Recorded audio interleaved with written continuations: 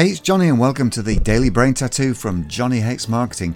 One of my mentors, Robin Sharma, is a wonderful writer and thinker, and he reminded me recently of one of the great truths of our existence. He said, you can't build a beautiful future if you haven't worked through the burdens of your past.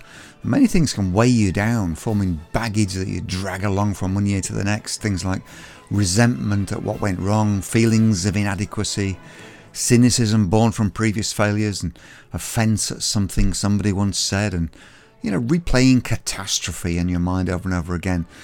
Everything you thought, felt and experienced to date can inform what happens from now, but it doesn't have to. Today is a new day and your chance to disconnect from what limited you yesterday. So that's it from me today. Tune in again tomorrow for another Daily Brain Tattoo from Johnny Hates Marketing. Meanwhile, hop on over to johnnyhatesmarketing.com and subscribe to the Daily Brain Tattoos by email right there. See you soon. Bye-bye.